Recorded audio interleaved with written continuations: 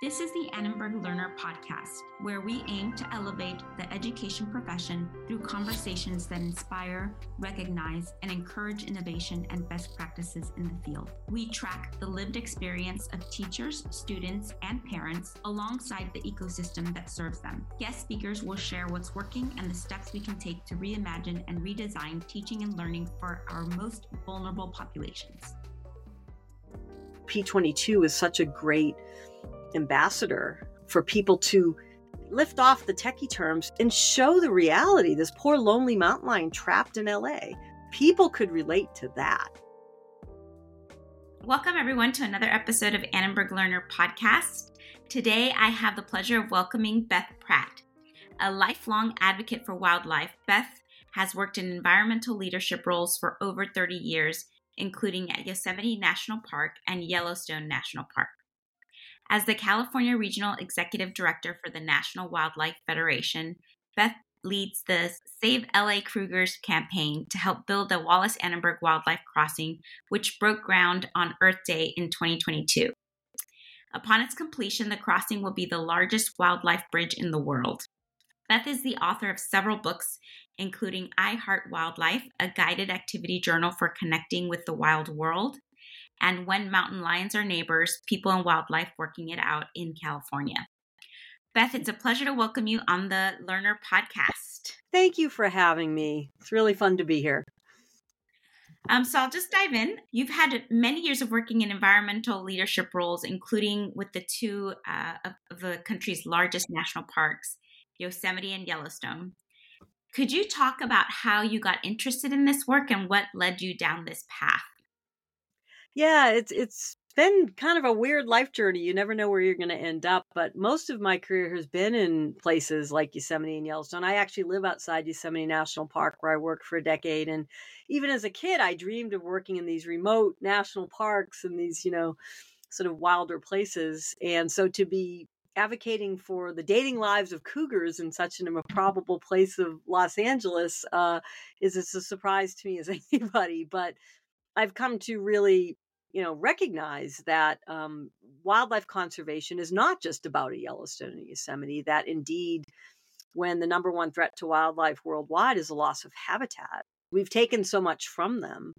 And in some ways, like with P22, they're coming back, right? They're reclaiming, where we had banished them from. But we need to start sharing spaces. We need to keep places like Yellowstone and Yosemite, but this sort of urban wildlife conservation and connectivity, which is key to, resiliency in the face of climate change. This notion of connectivity that goes along with that, connecting these spaces is also been a journey for me, because I came up 30 years ago now in the conservation paradigm of you put aside a Yosemite, check the box, you're done, it works. Well, we now know scientifically it doesn't work. Islands of habitats isolate both plants and animals, and that spells ultimately their dooms. As someone famous said, islands are where species go to die. That is what we've created with our freeways. So that's just become my life's work. And actually, the short answer to this was it all comes back to P22 and, his appearance in LA and how he really got me to look at conservation and how to do conservation differently. Thank you. I guess I had never thought about that.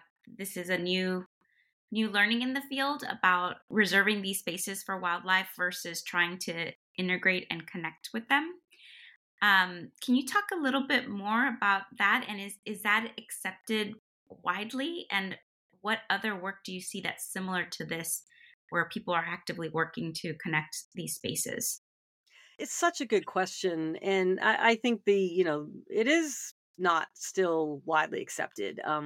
I think scientifically it's there, right? We now know connectivity is essential. And that was a new thing even when we started the Wallace Annenberg Wildlife Crossing. Now I think like you have books like, Crossings that just came out with Ben Goldfarb. Like this whole notion of connectivity has really captured both scientifically and socially sort of this new wave of thinking. But for some, it still is, I think, a leap. I did a TED talk on this some years ago, and I worked 10 years in Yosemite. I still have a lot of friends there. And one of their lead biologists who I'm friends with said to me after my TEDx talk, because I was talking about the need to share space, that, we can no longer think of wildlife needing to be here and people needing to be here, that we needed to do so both scientifically, they needed more habitat, but also socially. We had really done a disservice a long time in telling people they couldn't have relationships with wildlife. That you couldn't name them. Well, we're animals, right? I mean, we are related. And so she came up, she told me, oh my God, Beth, that's everything I've been advocating against in my career. We try to keep people and wildlife separate in the parks. And she's like, there's been scientific studies that wildlife is more stressed if they're in cities. And I'm like, well, who isn't? I am, right? But does that mean they can't, live there? With a lot of change, it's something that, some folks are just going to hold out on. But I am convinced, again, two reasons. Scientifically, the data's there. But socially, I think that, P22 showed this too, that when you sever that connection with animals, because you're told in school growing up, don't name them. Animals can't think, they can't feel. And of course, science is now showing what all of us who's had animals our whole lives know. Of course they do. I mean, orcas have dialects and elephants mourn their dead, and even fish have emotions. It's not quite like humans, but, it's related. But the reason a lot of us got into conservation or love of wildlife or animals is not because of a scientific paper. It's because, we watched a show like, I don't know, Flipper or Born Free, or read books like The Wind in the Willows. And so I think that taking away that kind of emotional connection and love to animals by creating this, almost discriminatory separateness has been bad for conservation, but also bad for people. I mean, it's such a rich, wonderful thing to have a relationship with animals. Again, back to P22, so many people connected to him in ways that enriched their lives. I think it's getting there, but there's still a lot of people like, oh my God, don't anthropomorphize, or, wildlife and people should not interact. And, I'm not advocating for people making pets of a mountain lion, but for me, I want people to just see them as neighbors. They belong in the landscape like us. And P22 showed it's possible, even with large predators, that we can coexist. That makes me think how amazing you have been at bringing public awareness, because yes, there's the science that I don't know when that data has come out, and then there's a public perception, and then taking action and doing something about it. So I'd love for you to share about P22, especially for our audience that is not in LA or California or may Who not doesn't know. know P22? That's like not knowing Brad Pitt. Come on. So can you tell us a little bit about what makes P22 special? And also, can you tell us about that tattoo? Oh, sure. Yeah. I had an old friend visiting this week, and certainly he's an educator in the sciences, but not, biology and we were talking about it, and he put it so well. He's like, it's almost like P22 absorbed all our sins, right? Like that he was sort of that face of animal suffering that compelled us to act. And I hadn't quite thought of it that way. I usually call him a relatable victim. Here's this mountain lion. If you don't know who he is, he sadly is not with us anymore. He passed away in December of last year after 12 years living in Griffith Park, which, if you don't know LA, that is the middle of LA, not on the outskirts. The Hollywood sign's there, the Griffith Observatory is there. And he made a perilous journey when he was young, crossed two of the busiest freeways in the country, if not the world, to find a new home, because mountain lions live alone and they can't share territory, especially if they're males. And most of his mountain lion relatives die on those roads. So he did something near impossible. And as somebody who's retraced his route several times, I don't know how he made it. But he went on to live for a decade, relatively peacefully in Griffith Park, coexisting with celebrities and the 10 million visitors that this really small park gets every year. And although it was successful in that he made a life for himself, it wasn't exactly a success story in that he ended up trapped on this little island of 8 square miles of park, which is just surrounded by freeways and on every side but the south side. And then it's like Hollywood Boulevard, which of course is a little too urban. But it's not that he shouldn't have been there per se, but most mountain lions have 100, 150 square miles territory. And he couldn't move in and out of the park because of these roadways. I'm sure he got there. It's like, oh my God, I'm not going across those roads again. I'm here. So we celebrated him, but he became this face of the whole issue, this poster cat for what connectivity does. And he was impacted by being trapped his entire life, never had a girlfriend. And even at the end, although he had successfully evaded cars for his whole life, gets hit by a car as he got older. But we owe a lot to him because through his story and people relating to it, we got the Wallace-Annenberg Wildlife Crossing is under construction. And I think that's important. It gets back to what you said, like, we need to love things before we act to protect them. And I come back to science is important. I consider myself a scientist, even though it's not my day job. We need the science to, the science told us that these mountain lions were going to vanish if we didn't do something. The science told us what we needed to do, which was build a wildlife crossing. But the science does not get the public support. And how many, species have gone extinct despite reams of science because the public didn't care. And I think that's where, P22 is such a great ambassador for people to lift off a scientific paper, something very techy, fragmentation, all that stuff, lift off the techie terms and show the reality. This poor lonely mountain lion trapped in LA. People could relate to that. And I think that was a real lesson in how to get stuff like this done. It caused people to take action. And I think that's really important to learn what motivates people. Yes, thank you. And would love for you to share about your tattoo. Oh yeah, sorry, I forgot. I have a long sleeve shirt on, so I can't. But you've seen it. This is my first tattoo. I had never gotten one before. It was actually came about a friend of mine. I was having dinner with them early on when I started working on this. They just retired. They were both in their late 70s, and we're having dinner. And they were tech lawyers in Silicon Valley, and Jerry pulls up his shirt and says, "Look what I got." And he had this little bison tattoo. And I first was like, "Is that henna?" And he's like, "No." And I'm like, "You just got your first tattoo at age 7, whatever he was." His big cause that he would donate to was bison conservation. I said, "Well, what made you get your first tattoo?" And he's like, "Well, I wanted to show a commitment to the bison." I was like, "Oh, that's really nice." And I, kind of stayed with me. And then a month later, we had a mountain lion meeting, and it was becoming apparent to me after I volunteered to help with this crossing how big it was, what a heavy lift it was going to be. And I found myself kind of almost on a whim at a tattoo artist in LA. He was this great guy. I still stay in touch with him, 24-year-old. And I'm like, handed him the Hollywood sign, photo. And I said, I want this on my arm. Well, this thing was half my arm. But I'm like, you know what? I'm just going to roll with it. So yes, now P22 is on my arm. And for me, it was a personal commitment. Like the Wall Street Journal ran a photo of it, and I'd be sort of in a cafe 100 miles from LA, and someone would come up, "Oh, you're Beth, and that's P22, and how's he doing?" Right? So it kind of became a billboard too. But I guess it is a thing to tattoo the scientific project you work on. So. Explore over 22,000 learning resources from the world's top science organizations for free at labexchange.org. Created at Harvard University, LabExchange gathers STEM content from across the globe together in one place. Educators can find teaching guides and narratives to create custom lesson plans, and learners can practice valuable skills in a range of virtual lab simulations and interactive animations. Visit labexchange.org, that's LABXCHANGE.org, to see how we're making STEM education more accessible to anyone, anywhere, for free. It's wonderful. And again, another way to really rally the public and show the commitment. Would love to hear about opportunities for students.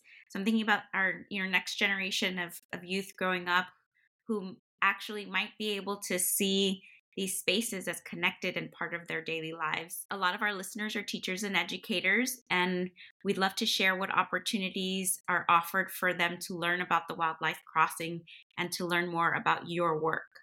Wildlife crossings are nothing new, but we are really, so we're taking sort of decades of science around how they were built, but we're also having to develop our own science because nobody's been crazy enough like us to put it over one of the busiest freeways of the world. Most of these are in very rural areas. And so we're having to do things other crossings haven't, like sound walls and light, mitigation, but also we're putting an entire habitat on the top. So lots of opportunities to learn about that. I mean, the first place you can start is the website 101wildlifecrossing.org. lots of great information on the Wallace-Annenberg Wildlife Crossing. There's a whole 60-page FAQs, depending on what you want to look at. There's a new book out, Crossings, Road Ecology. It is excellent. It is, the New York Times named it like one of the best books of the year. I mean, Ben was on Terry Gross. There's a whole chapter in here on the Wallace-Annenberg Wildlife Crossing. But the book overall, if you want to learn about this new, why connectivity is important, is such an excellent primer. I think those are good places to start. I will say also, I'm always happy to come talk to students. It's one of my favorite things to do, talk to classes, help them learn. What the Wallace-Annenberg Wildlife Crossing did wasn't just, or what the movement has done, wasn't just got one built, but crossings and connectivity are now part of the public discourse in a way that it wasn't. And so there's so much great information out there, including like that Ben's book is so popular. I mean, road ecology is kind of a techie topic, but the National Park Service research site too, if you want to learn about the mountain lions in the Santa Monica Mountains. They have a Puma Profiles site that you can look at all the mountain lions they are tracking right now. And just, reach out to me. I'm happy to help people learn more. And then socially, I think just, looking at how we approach this work, that this was, since we're on a learners podcast, this was humbling for me too, being someone who is 30 years in conservation. How do you do conservation work? We sort of turned it on its head. And that was me learning from people like Rue Mapp, Miguel Ordiana, people who weren't represented in conservation, how to make sure that they were empowered and connected to the movement, and serving on boards like Outdoor Afro and seeing not everybody connects to nature like I did. I see my role as empowering voices. So, for example, Warren Dixon, a hip hop artist from Watts, we met around the campaign. He was doing some work for something. I learned he's a hip hop artist. He started becoming enamored with P22 and started writing songs. So we, funded some music videos. We funded in his community a Wildlife to Watts festival to bring wildlife to them. We have mural artists who see who paint P22. One, Jonathan Martinez, he's an incredible Latino artist. Corey Matty, who is this incredible artist in LA who represents LGBTQ. I'm sorry if I'm not getting the thing right. Movement. So for me, this campaign started becoming about empowering and uplifting how everybody connected to P22 differently. And it has become a movement in that we're going to not just get one crossing built, but more. And we just had our 8th annual P22 Day Festival. And I mean, we sold out the Greek Theater for a celebration of life for Mountain Lion. It's going to get more done. And I think that to me is what's interesting about this. It wasn't just a one-off project. We've launched a movement that is going to continue. And that's about being welcoming and inclusive. Thank you. Thank you for that. I think traditionally we've worked in our own disciplines, and the real problems that need to be solved require work at in interdisciplinary spaces and with people that have expertise in other areas or interest in other areas. Yeah, exactly. And listen, I will say, much like the sort of urban wildlife, it does not always go over. I mean, I get challenged even by my own organization of people who think anthropomorphizing is bad, or I remember early on somebody said we did a hip hop mock-up of P22 and like one of our scientists was heavily offended by that. And it's the right thing to do though. And it's taught me to just, hey, you just have to sort of ignore the criticism, because it's just people aren't as far along as you are in, how the world needs to operate these days.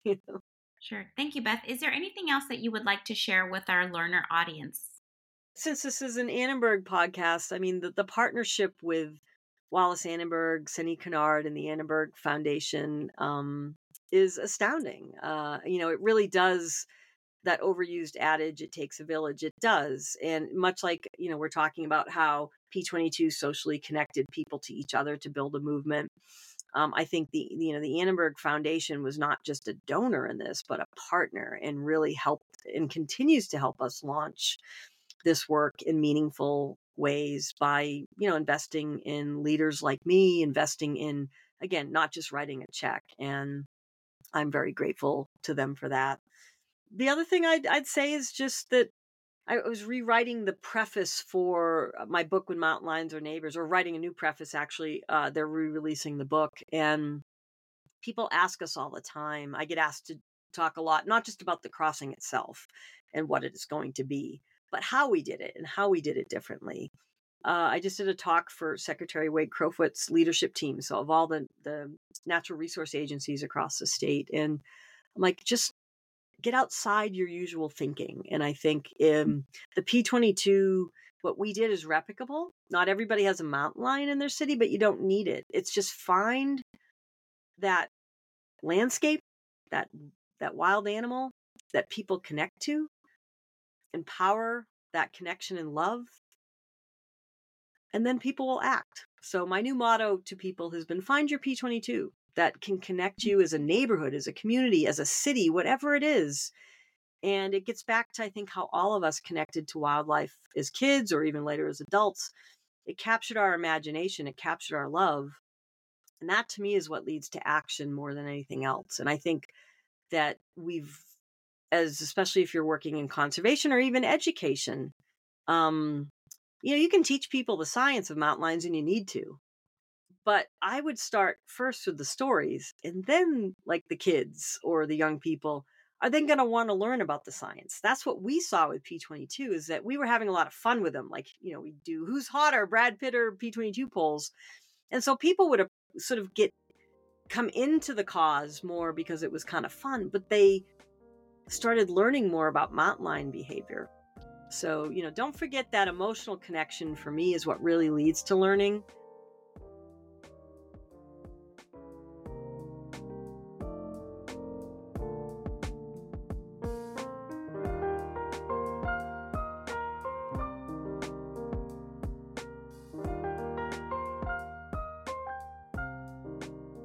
Welcome, everyone, to another episode of the Annenberg Learner Podcast. On today's Teacher Influencer segment, math interventionist Carrie Brown tells us how she uses social media to connect with other teachers online.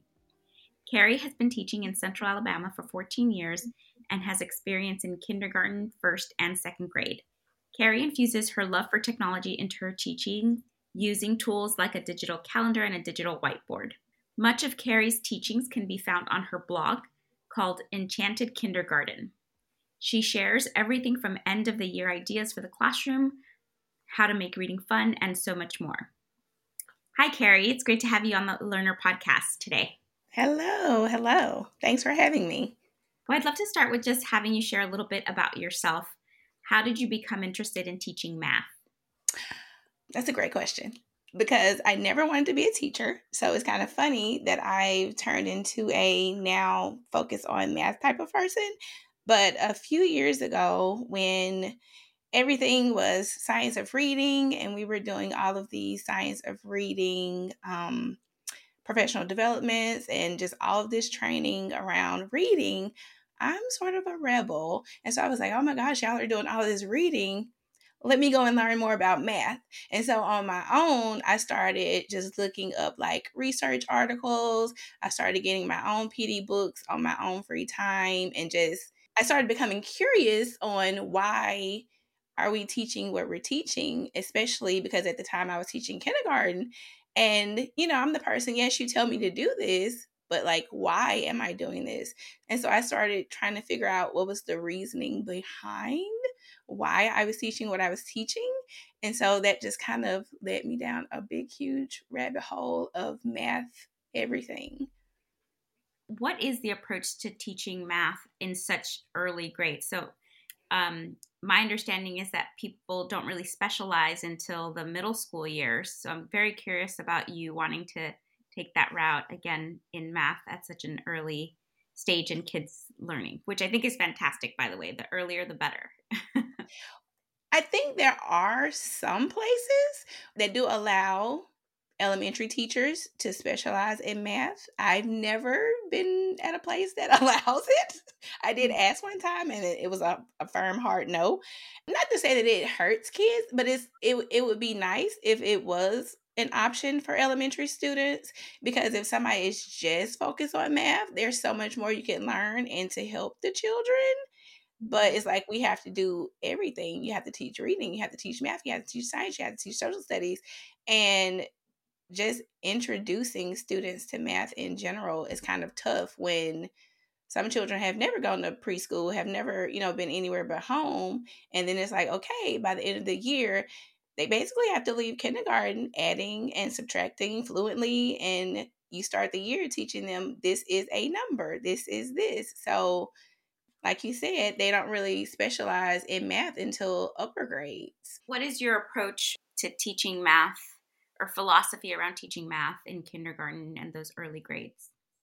So, one of the things that I've kind of been researching and just learning more, and I'll say I'm not an expert at all, is I kind of started with number sense, what students need to know, and basically the foundational steps and starts of just math in general. And I think now I'm in a place where it's so important for students to just have number sense in itself and just know like the ins and outs and being able to be fluid with numbers and counting and being flexible with numbers. Like if I could go backwards in time, I would teach myself that a long time ago because I know I didn't do a great job on it, every year that I taught, but now I know better. So I think now that's my big philosophy that number sense is very important in primary. Yeah, I'm glad you brought that up actually, because one of the resources you offer in Enchanted Kindergarten, your blog, are tools around number sense and flexibility with numbers. For those in our audience who may not know, although that might be rare because we're mostly teachers, what does that mean? And can you give an example of one of the tips you give to teachers on how to develop number sense? Yeah, so like I would probably say the easiest way for students to master like all the parts of number sense is just having a routine of counting. And one of the ways that I do that is through something called counting collections.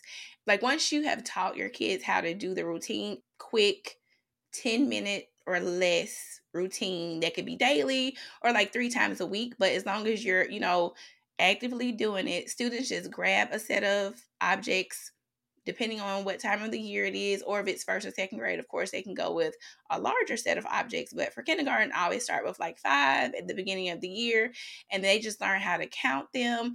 And we practice on being accurate, and then they can record that group of objects, and then they learn to record that number. So let's say they have, let's say I put in some glue tops because I literally will give anything to count. So let's say if I give them some glue tops, they count the glue tops. They can actually tell me when I say, okay, how many did you count? They can tell me, I'll ask them how they count them because sometimes kids will line them up, or if it's something they can stack together, they might put them in a stack and make a tower. It just depends. And so it's just the talk of numbers and how you can count them and what ways can you put them together to count. And once they start doing that, they get so much better with being flexible with numbers and being able to manipulate things and realizing, oh, if I add 1 to this, I know that 5 plus 1 is 6, or if I take 1 away, and they get really quick with it instead of just like memorizing something, they're able to be flexible with the numbers. Yeah, and I love that there's a tangible component. So you mentioned giving them things that they can touch. I'm sure that's a big part of them developing that fluidity with numbers. Yes. So you've been teaching for many years, and you have a lot of expertise in this space. What models of teaching and learning do you see that support those 21st century skill development in kids? And I know, we typically talk about those as they get older, but I'm always curious because I myself have never worked with really young kids. I'm wondering, what are those foundations to then develop those skills? It's funny that I just kind of talked about counting collections. So, like, I literally will start that in kindergarten, probably the second week of school, and I started in partners. So, from the very beginning, they learn how to work together and work in groups, and they come up with different ways. So, one of the things that I try not to do to get them to think on their own and not just go with whatever Miss Brown says is the way to do things, I ask them, like, how would we? So, we always do like a a chart. How can we count this, or different ways to count things?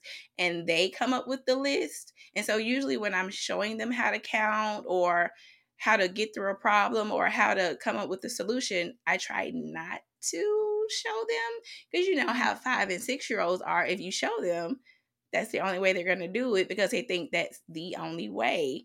And so when I just kind of start asking questions and allow them to kind of guide the conversation and let me know how to do it, then I kind of push it on them, and I'm more of a facilitator. And I think that's like really huge. And I know that was a thing a long time ago, probably like 10 years ago in education, where they were saying as a teacher, you shouldn't be the one tired when you get home. The students should be tired because they should do all the thinking. They should do all the problem solving. They should be figuring out how to do everything. And as a teacher, you should be the facilitator.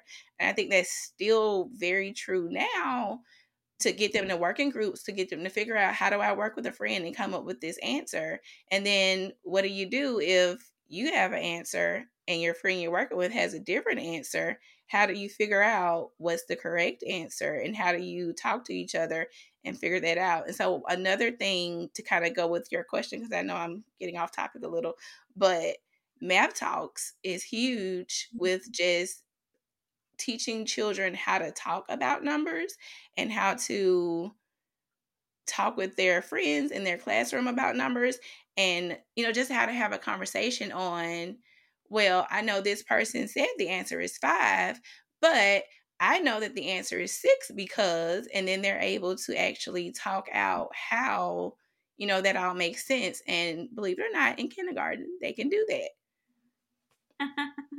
That's amazing. I'd love to hear it.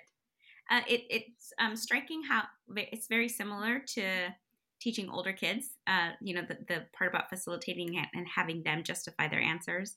I haven't had a lot of experience listening to little ones talk in that way, but that would be amazing to hear. All right, well, switching gears a little bit, one of the reasons we have you on today's episode is also to highlight your work and your following on social media. Your handle is Enchanted Kindergarten, and I'm curious to know how you use Instagram and social media in general when it comes to your teaching. Ooh, that's a great question. So I started a long time ago wanting to, I guess I really didn't want to have a presence. I just wanted to share what I was doing in the classroom, because I was like, oh, this is kind of neat. We did this. And then, I would post about it. And then lo and behold, I started having people to follow me. And I was just like, oh, okay, this is a thing. So people are following me.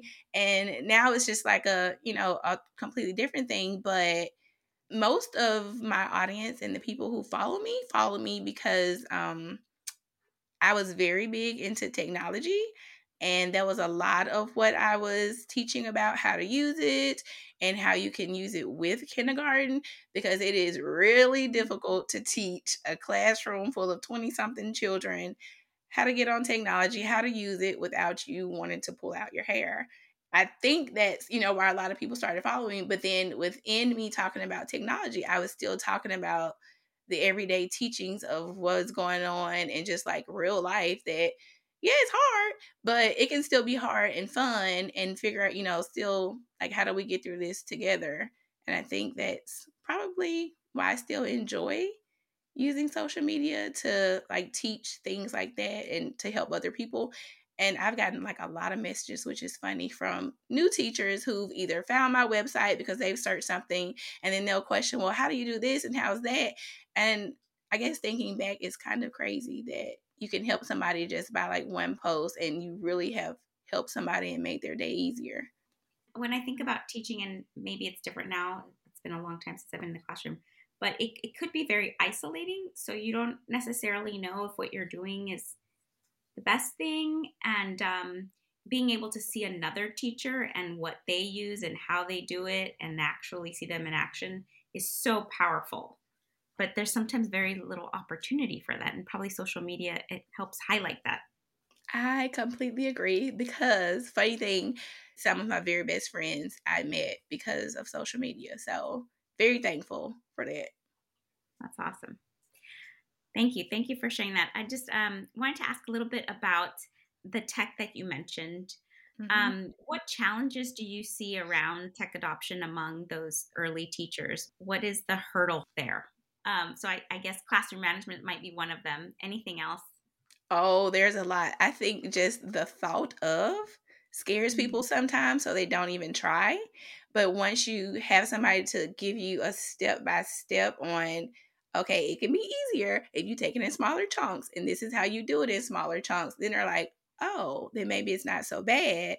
And then when you give them things to do on the technology, that it's not just, oh, let me just put them on technology so they're doing something, but it's actually meaningful things, then I think people see the difference in, okay, it's not so bad. And I can take a few minutes out of the day to teach them how to get on. Because I'm one of the people that I really want my kids to be really, really independent. Because again, you are going to be so tired at the end of the day if you're doing it all and not trying to put some of the work on the students. And I think once teachers figure that out, that they just need like a child who's in charge or a couple of children who are in charge, and you kind of put it off on them, then it's a whole lot easier to manage. But yes, the management is insane of just being able to do, even just like just think about every day, plugging up all of the devices, unplugging all of the devices, making sure something's not wrong. If a kid's card doesn't work so they can log in, like there's just so many things. And especially during COVID, it was insane that they changed my students' login to like this 10-digit number. And I was like, how am I supposed to type in a 10-digit number every time every child has to get on the computer? So it's just little things like that that will just stop a teacher from even wanting to try. But I mean, there's little tricks to get around everything. So.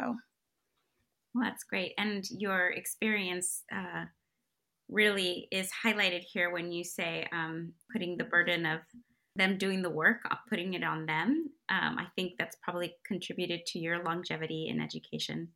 Because if you don't figure it out, it can be exhausting to be a teacher, as you said. I completely agree. It is exhausting. Just thinking about it is exhausting. Is there anything else that you would like to share with the learner audience? Oh, of course, I always have tons of things to share. But I think I will just share a thought, more so like a mindset type of thing. Every year, I always focused on trying one new thing. So I wouldn't try to do like 5 new things, even though there's all these sparkly new things to do every year.